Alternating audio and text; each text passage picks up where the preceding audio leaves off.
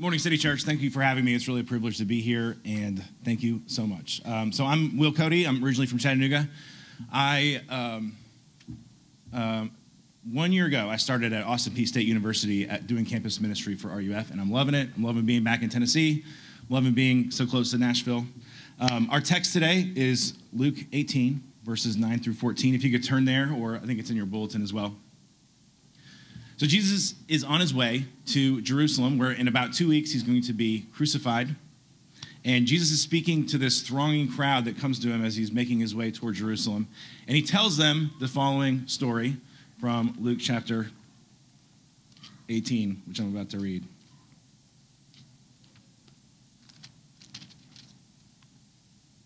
All right, let's hear the Lord Jesus speak to us today too. He, Jesus, also told this parable to some who trusted in themselves that they were righteous and treated others with contempt. 2 men went up into the temple to pray, one a Pharisee and the other a tax collector. The Pharisee, standing by himself, prayed thus: God, I thank you that I'm not like other men, extortioners, unjust, adulterers, or even like this tax collector. I fast twice a week. I give tithes of all that I get. But the tax collector, standing far off, would not even lift up his eyes to heaven, but beat his breast, saying, God, be merciful to me, a sinner. I tell you, this man went down to his house justified rather than the other. For everyone who exalts himself will be humbled, but the one who humbles himself will be exalted. The grass withers, flower fades, but the word of God stands forever. Would you pray with me? Father, we pray that you would teach us your truth this morning, and that your truth would set us free to humbly love and serve one another. And we pray this in Jesus' name, amen. So I have a little bit of an embarrassing story, so don't make fun of me after this if I tell you, okay? So I went to college at the University of Tennessee with Cullen, with Will Mooney, with John Patton. He preached here recently. And then after college, I went to South Korea, and I taught English for 8 years there. And I got involved with this church plant, started going to seminary online, and we're all getting to this point where I was preaching at this church. And one Sunday, I was preaching at this church, and there were these 2 Korean-looking girls that came in. So our church was for expats, and it was also for any Koreans that spoke English. So I was preaching, and I saw these 2 girls out in the congregation. They looked Korean. They were about college-aged. And I noticed something. They were like really into my sermon, especially one of them. And they were just like going like this and like all these great things. I was like, man, they are really getting me. Finally, somebody understands how great of a preacher I am. And so after the sermon, I kind of ran into them, and I have to be welcoming and have to kind of hear how great my sermon was. So I introduced myself to them, and I asked them their names, and they kind of look at each other and kind of laugh and giggle a little bit. And then one of them says, I could barely understand her. She said, English, no. So I realized that they didn't understand anything I was saying the whole sermon. None of my points was landing on them. Nothing, didn't make any. Everything got flipped upside down in that moment. And I realized that they were not having this conversion level experience right here in front of me. They were actually just being really sweet, polite, nice listeners, really good listeners. And what appeared to be going on the outside, and I also realized how foolish I was being that whole time. But what happened on the outside, seemed to be going on the outside with these girls, was very different from what was going on the inside. I didn't know until they actually spoke what was actually going on inside of them as during the service. Now, Jesus tells a similar story here about a Pharisee and a tax collector. And from the outside, the conclusion that you would draw about these men is very different from the actual inner experience that they were having. And we find that out once we hear them speak. One of the themes in Luke, one of the great themes in Luke, is this idea of the great reversal. That what we would expect, those things, the things on the outside, the normal way that the world works, gets flipped upside down in God's coming kingdom.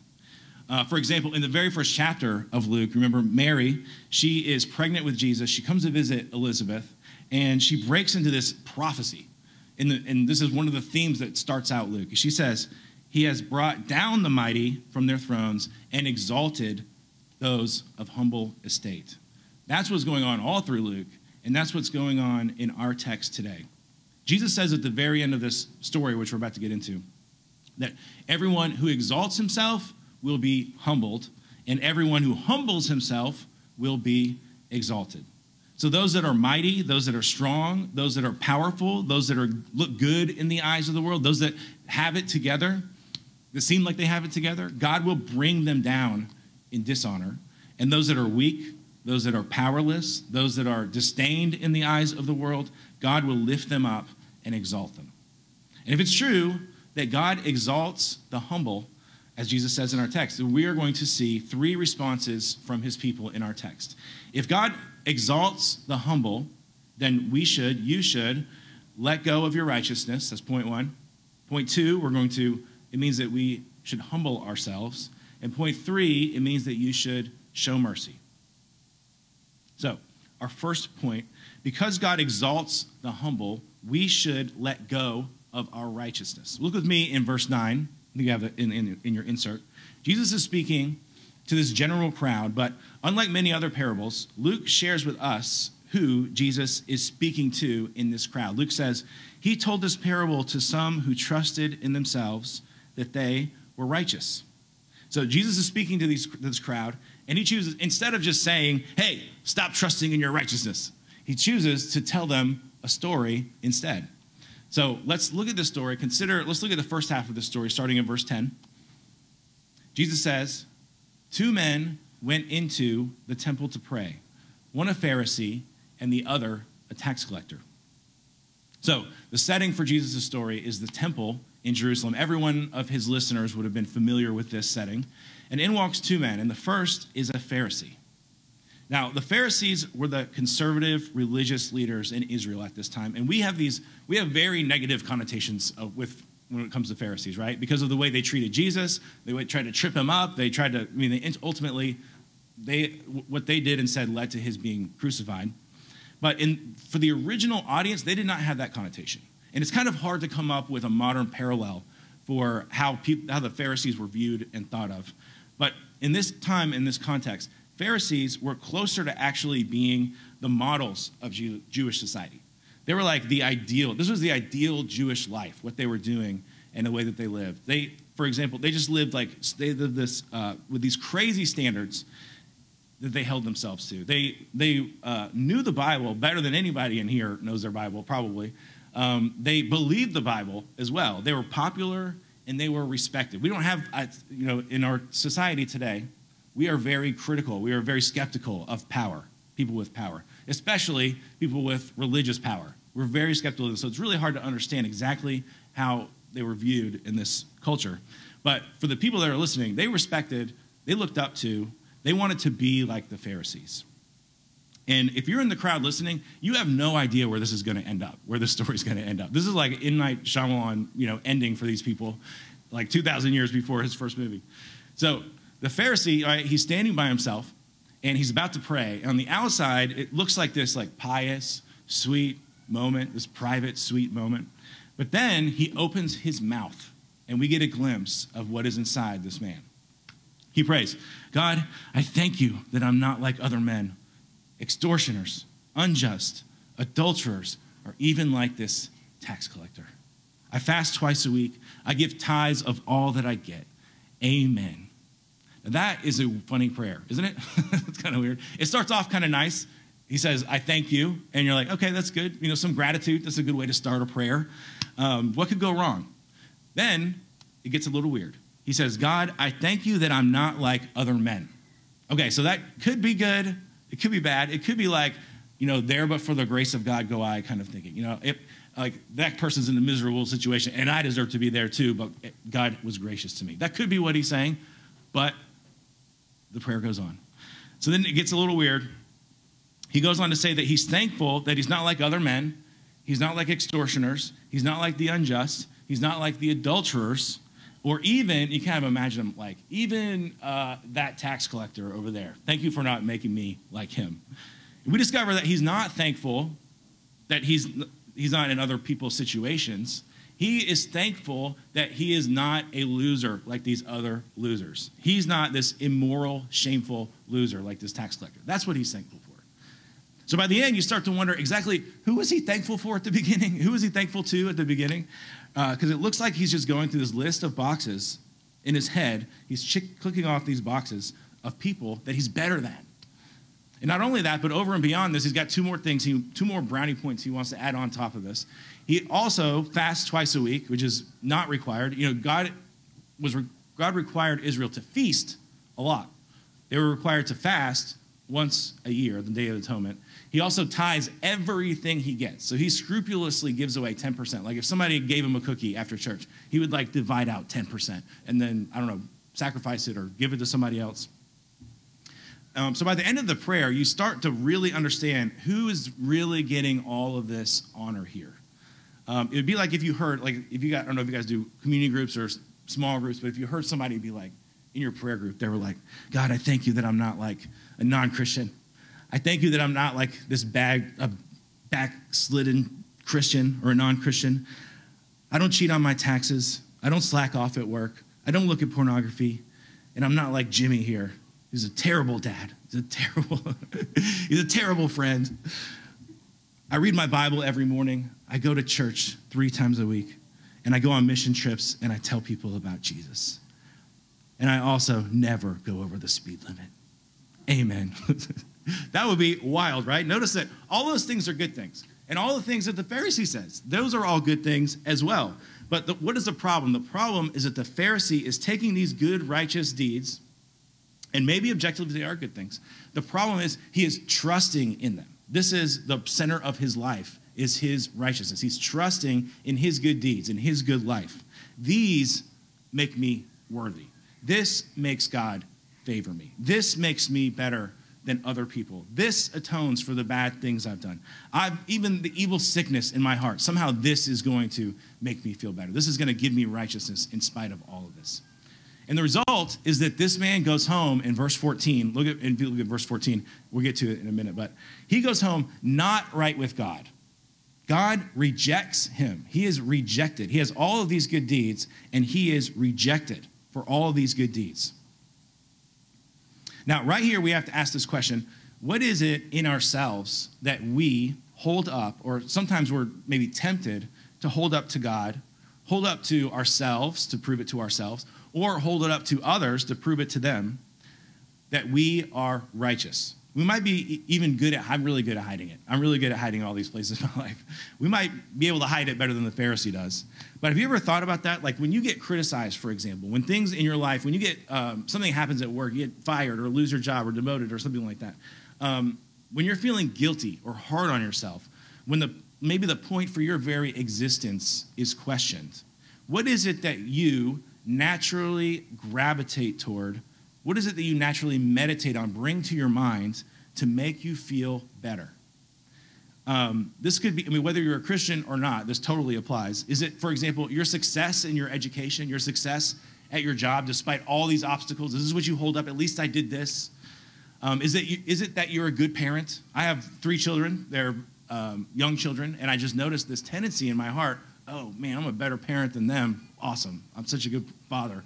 Or maybe it's that you're a better parent than your parents. Or maybe it's that, I think as my children grow up, the tendency is going to be probably how successful my children is. That's my righteousness. Or maybe it's that you haven't had sex outside of marriage before.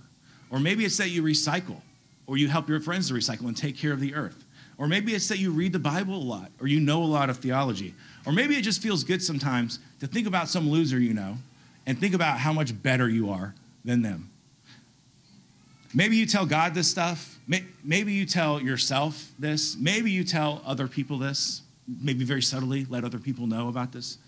I heard a pastor one time, he's like, what do you think about he said, what do you think about the first 30 minutes in the morning? What do you think about when you wake up? Where does your mind naturally tend toward? And this was years ago, I was in college, and I was like, I tried it, and I realized, man, you know what I've been doing every morning? I'm getting ready, I'm taking a shower, and all I'm doing is arguing with people in my head.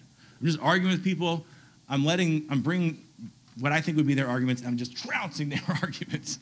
And it makes me, and I was like, why am I doing this? Oh, okay. It makes me feel like I have worth when I go in the world, that I'm smarter than other people. It's this little pep talk weird pep talk I was doing to myself in the morning.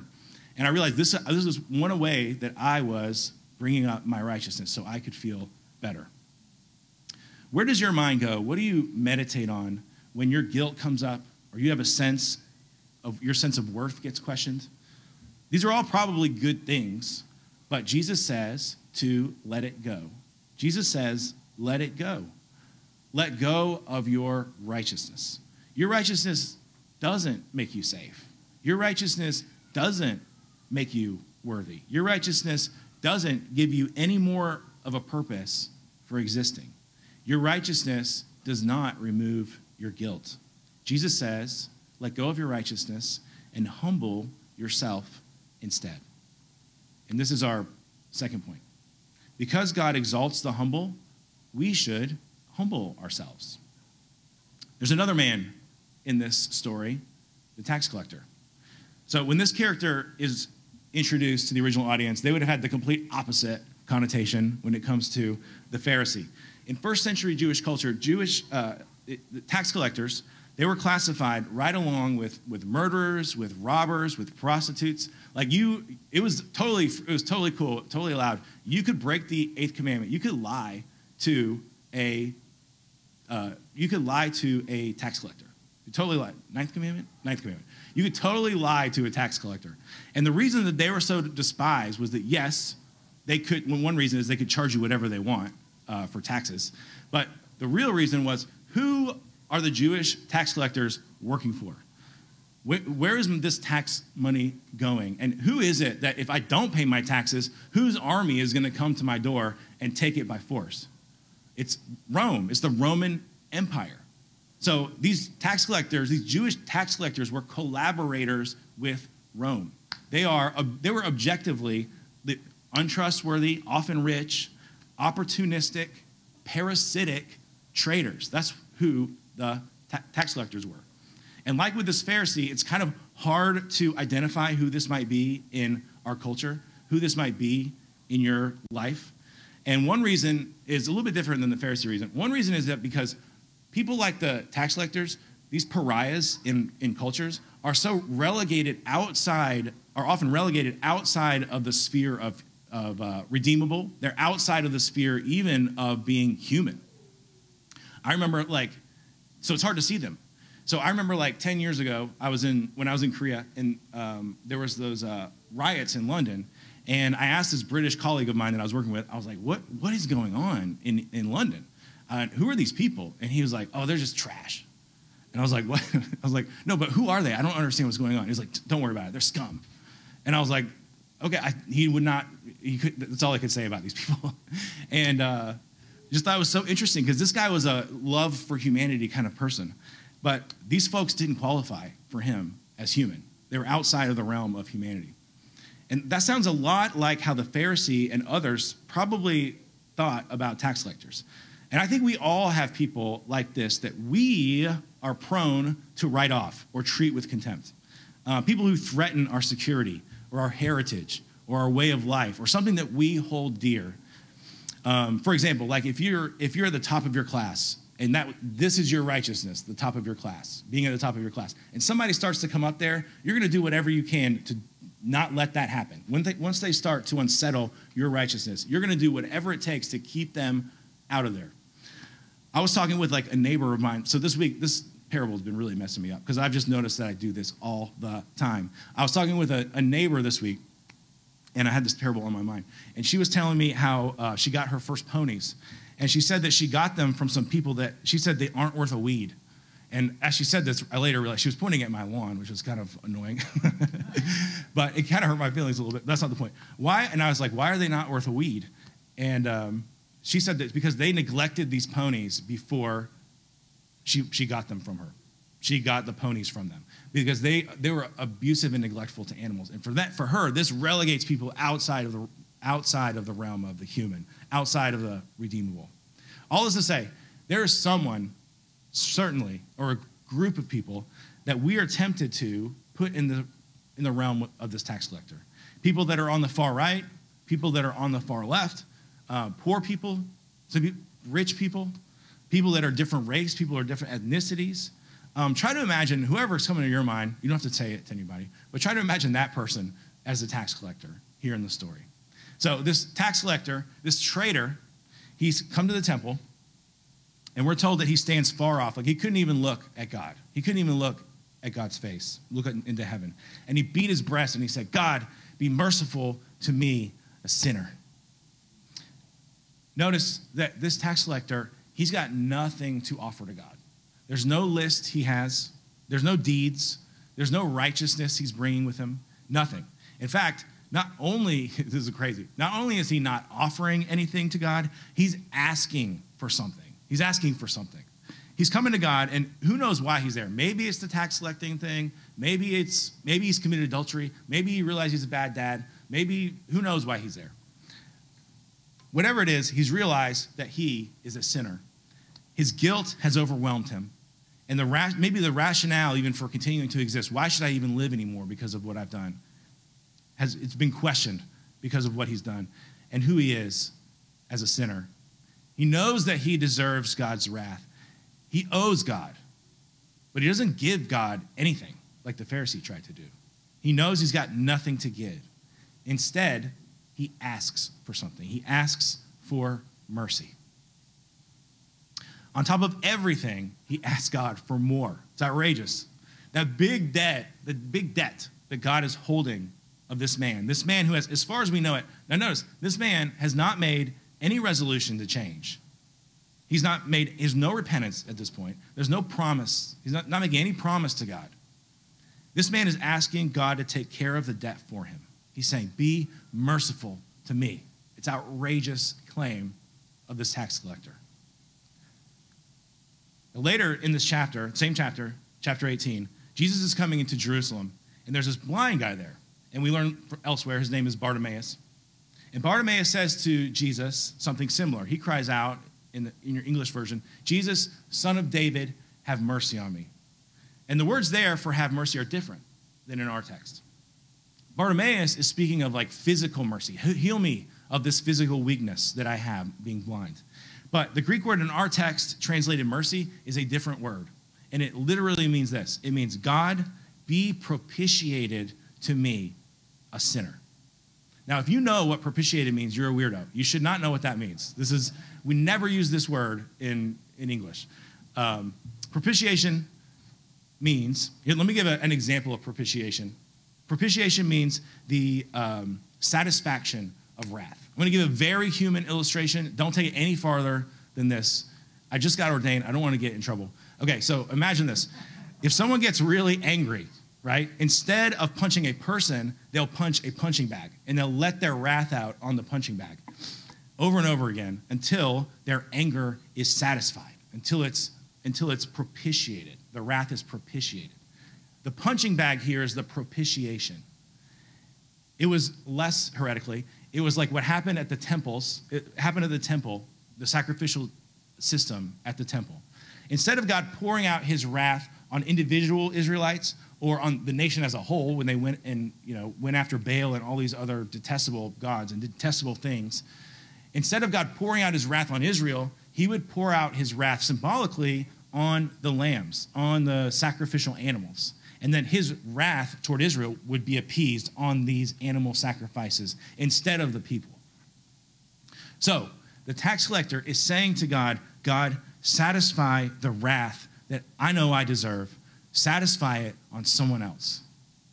What an outrageous request.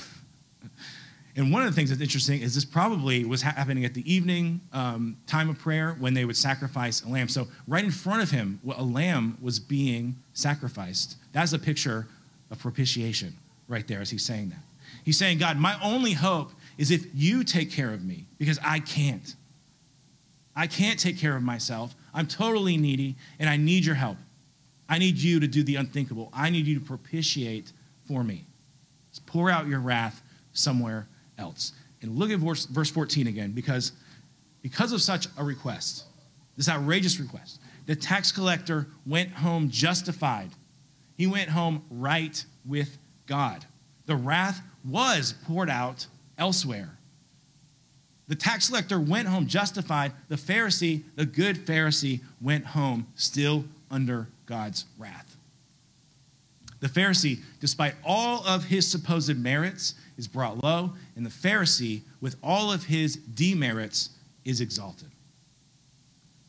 Now, I often wonder during Jesus' ministry, when he would tell stories like this or speak about these things, what's going on inside of Jesus? What's going on in his mind and his heart? Because Jesus isn't talking about something far off. This isn't like a thought experiment for Jesus. He's not a neutral third party in this story that he just told.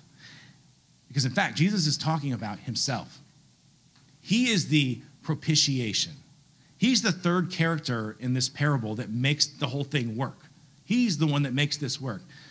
The wrath of God was averted from the tax collector onto Jesus when he died on the cross. The tax collector's sins were punished in Jesus, in him, when he died on the cross.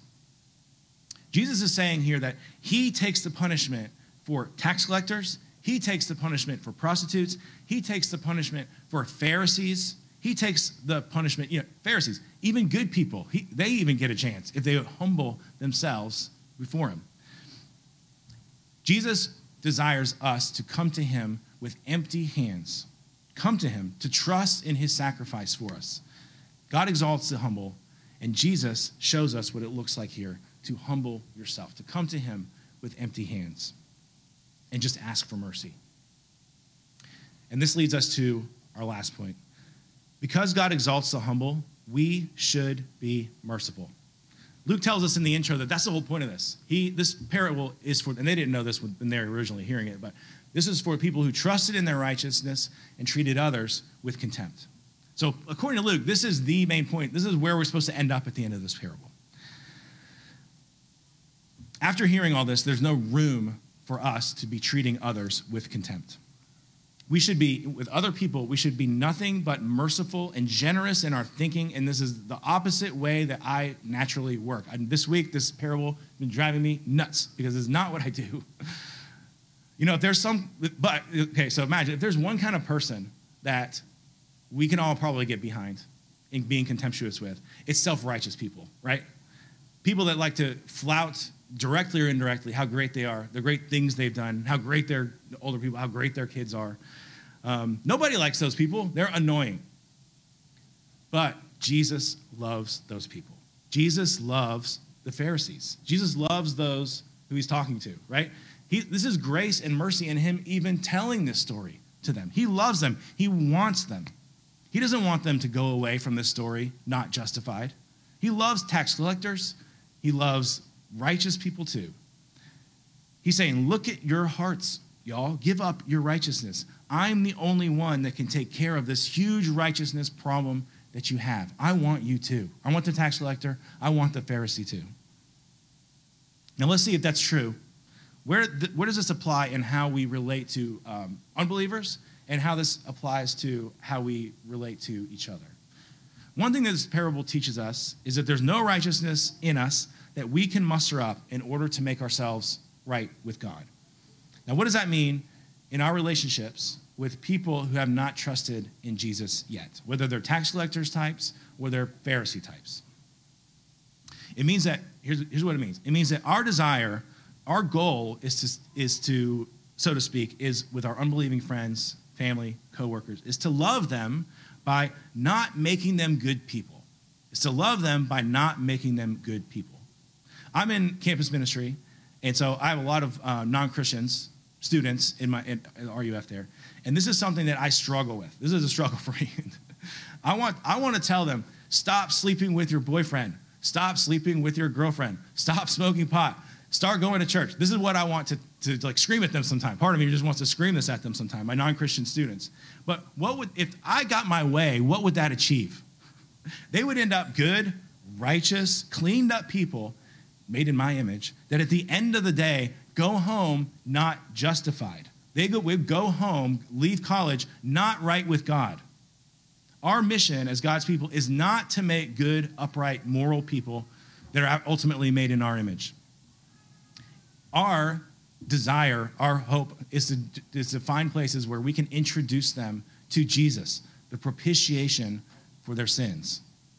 Instead of winning people to our righteous political views, our moral life that I'm living, I ask them, just ask them, what do they think about Jesus? Meditate on that together. Instead of focusing on them and me, focus bring the spotlight onto Jesus and just let the Holy Spirit do his work in their lives.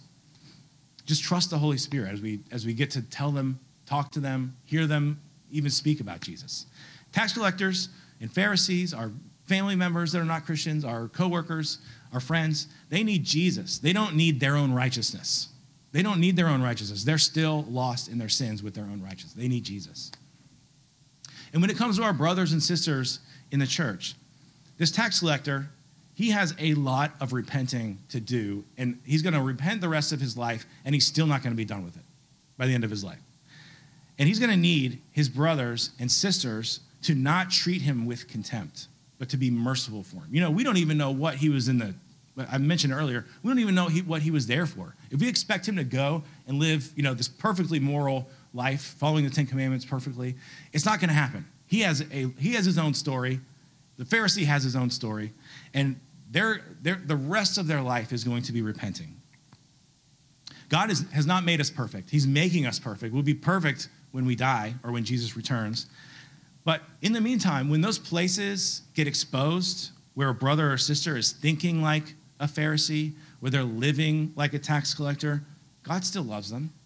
He is still patient with them. He's still merciful with them. He still bears with them. And he saved us so that we would bear with them as well. In everything that Jesus tells us to do here in this parable, we need help. Every Christian, we need help to let go of our righteousness. We need help to humble ourselves. We need help to show mercy. I need Jesus working in my heart to trust him. None of this happens without him working in us. And so he gives us this meal.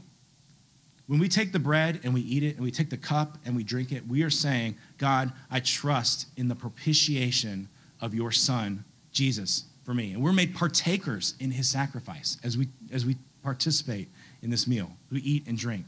Just like I need physical food for my physical nourishment to do physical things, I need the spiritual food for spiritual nourishment so I can love my brothers and sisters, so I can put down my righteousness again and again, because we keep trying to take it up.